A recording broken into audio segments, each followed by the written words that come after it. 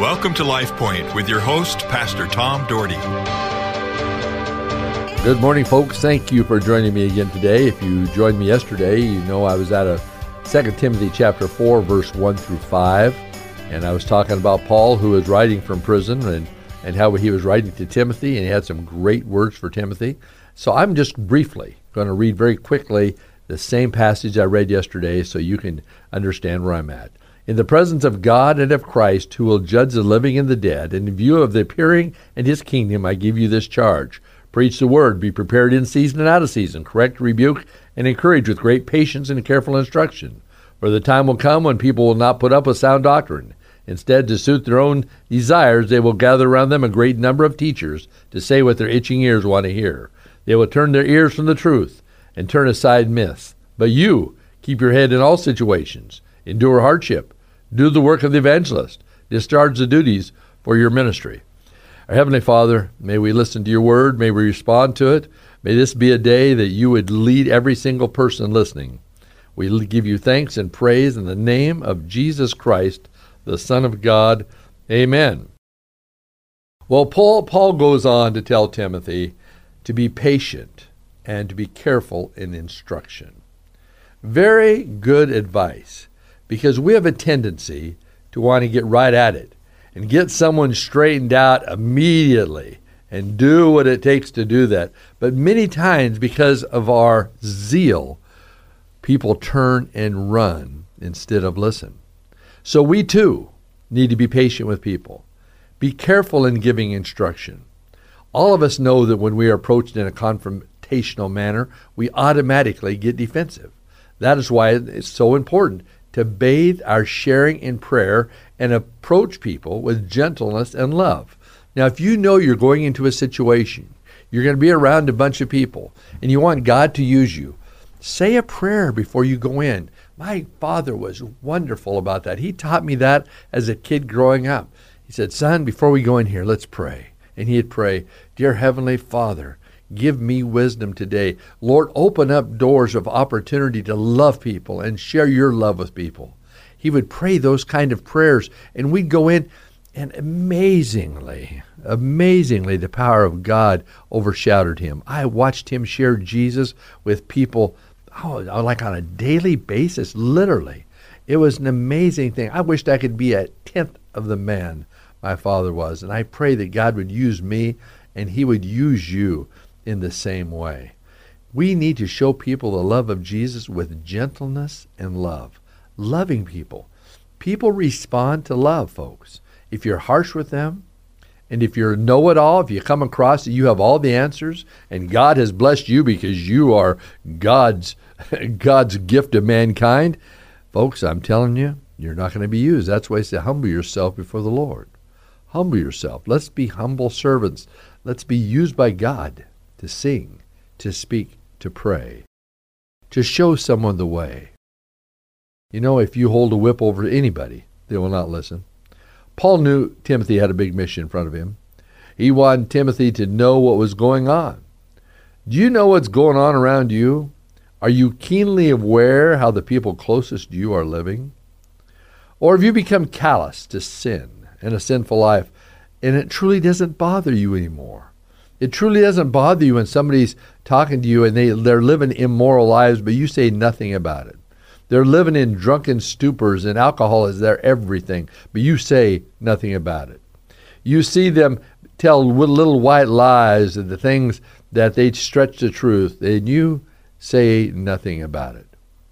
You know, I still get upset sitting in a football game, hearing people use poor language, and watching claiming Christians destroy their testimony by doing things contrary to God's word, whether it's getting drunk at the game, whether it's swearing at the game and doing these things, but yet they're claiming Christians. They are giving Christians a bad name. And I know Jesus has to be just weeping over that. Paul encourages Timothy to never give up. Just as we see Paul in most of his writings and his example about not giving up and pressing on. He always says, I'm pressing on to the high calling. Keep pressing on. Though things are against me, I'm pressing on. Though it hasn't always gone my way, I'm pressing on.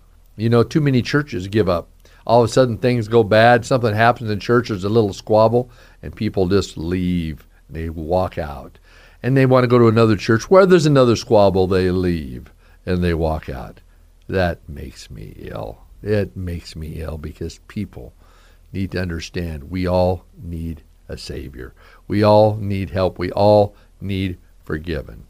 You know, I can tell you our churches would be filled with people if people would have just stayed and worshiped and served God. We're just going through a roster at our church, just trying to clean things up. And, you know, our church has grown quite a bit over the years. We've been up and down the last 10 years. But you know, it's they say, I was at a conference last week, they say 54% come as your average attendance. The other 46 say they're part of your church. Like, I'll give you for instance, our church is around 600. So there's about 1,000 people that claim Cloverdale as their church home. And they say the average attendance now is 1.7 Sundays a month people come. Less than 2 Sundays, half a month. So you get all sorts of different people. You don't always get the same 600. But, you know, and where before, we'd have people that would come to Sunday night, Wednesday night. There'd be small groups. There'd be all sorts of things. Now to get people to worship for an hour a week, very difficult. You know what I'm talking about.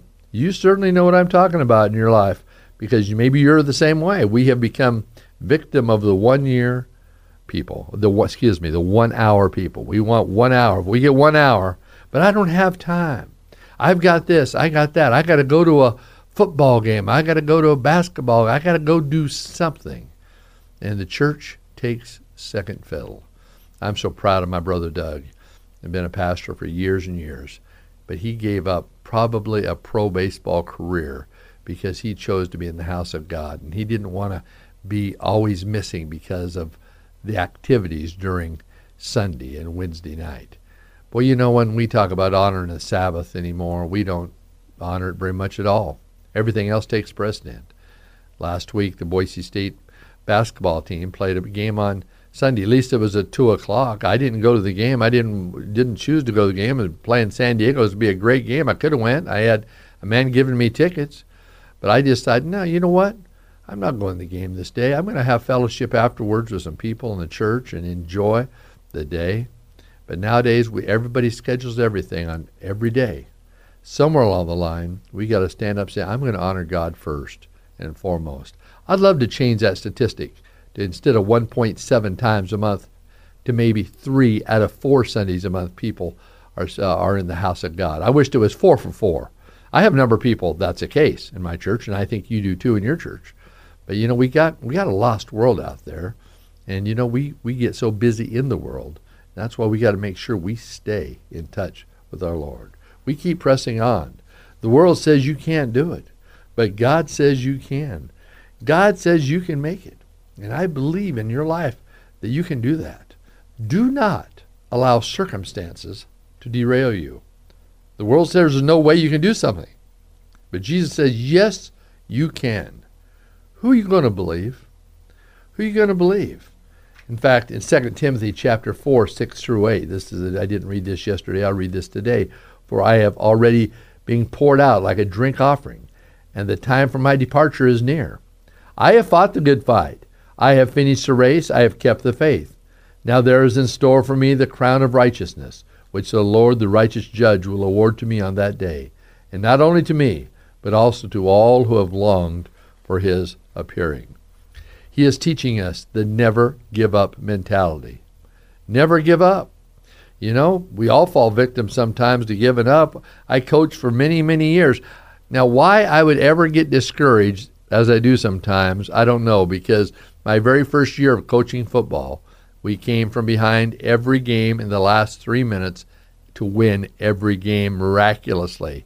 A couple of them were incredibly miraculous. And I tell you what, if we would have gave up, we would have certainly lost probably all 4 of those games that were in league in the last quarters. But let's keep fighting the good fight.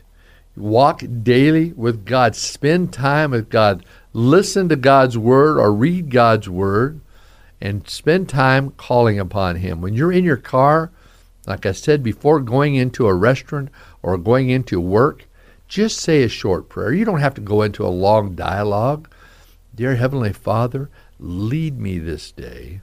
Open up a door for me this day. May I share your word this day. Lord, help me. Start doing that. Start practicing that. You'll see the power of God. Well, know this, the Lord will stand by you. Paul says this, and I'm going to read pretty quickly. It's time to close here shortly. At my first defense, no one came to my support, but everyone deserted me. May it not be held against them. Well, at least he had a good attitude, didn't he?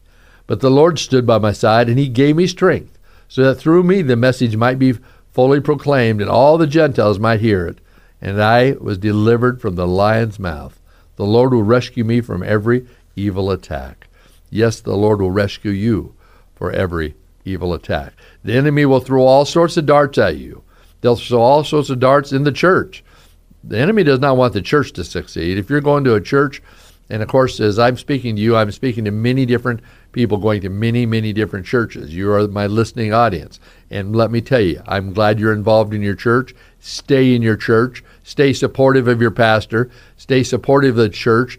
Help the church move forward. Be positive. Don't complain. Be someone who is a living influence and continue to bring folks, and let's fill our churches up. But the enemy would love for us to complain, love for us to be bitter, love for us not to like the way something is going on. And so then we decide to put our running shoes on and run to another church and another and another.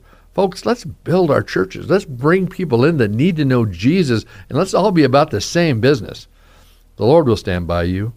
Move from despair to dependence on Jesus. And folks, that's all I got to say today. I hope you've listened.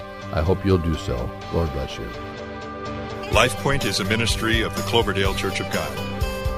If you would like a copy of today's broadcast or would like more information about the church, please call us at 208-362-1700 or write to Cloverdale Church of God, 3755 South Cloverdale Road, Boise, Idaho, 83709.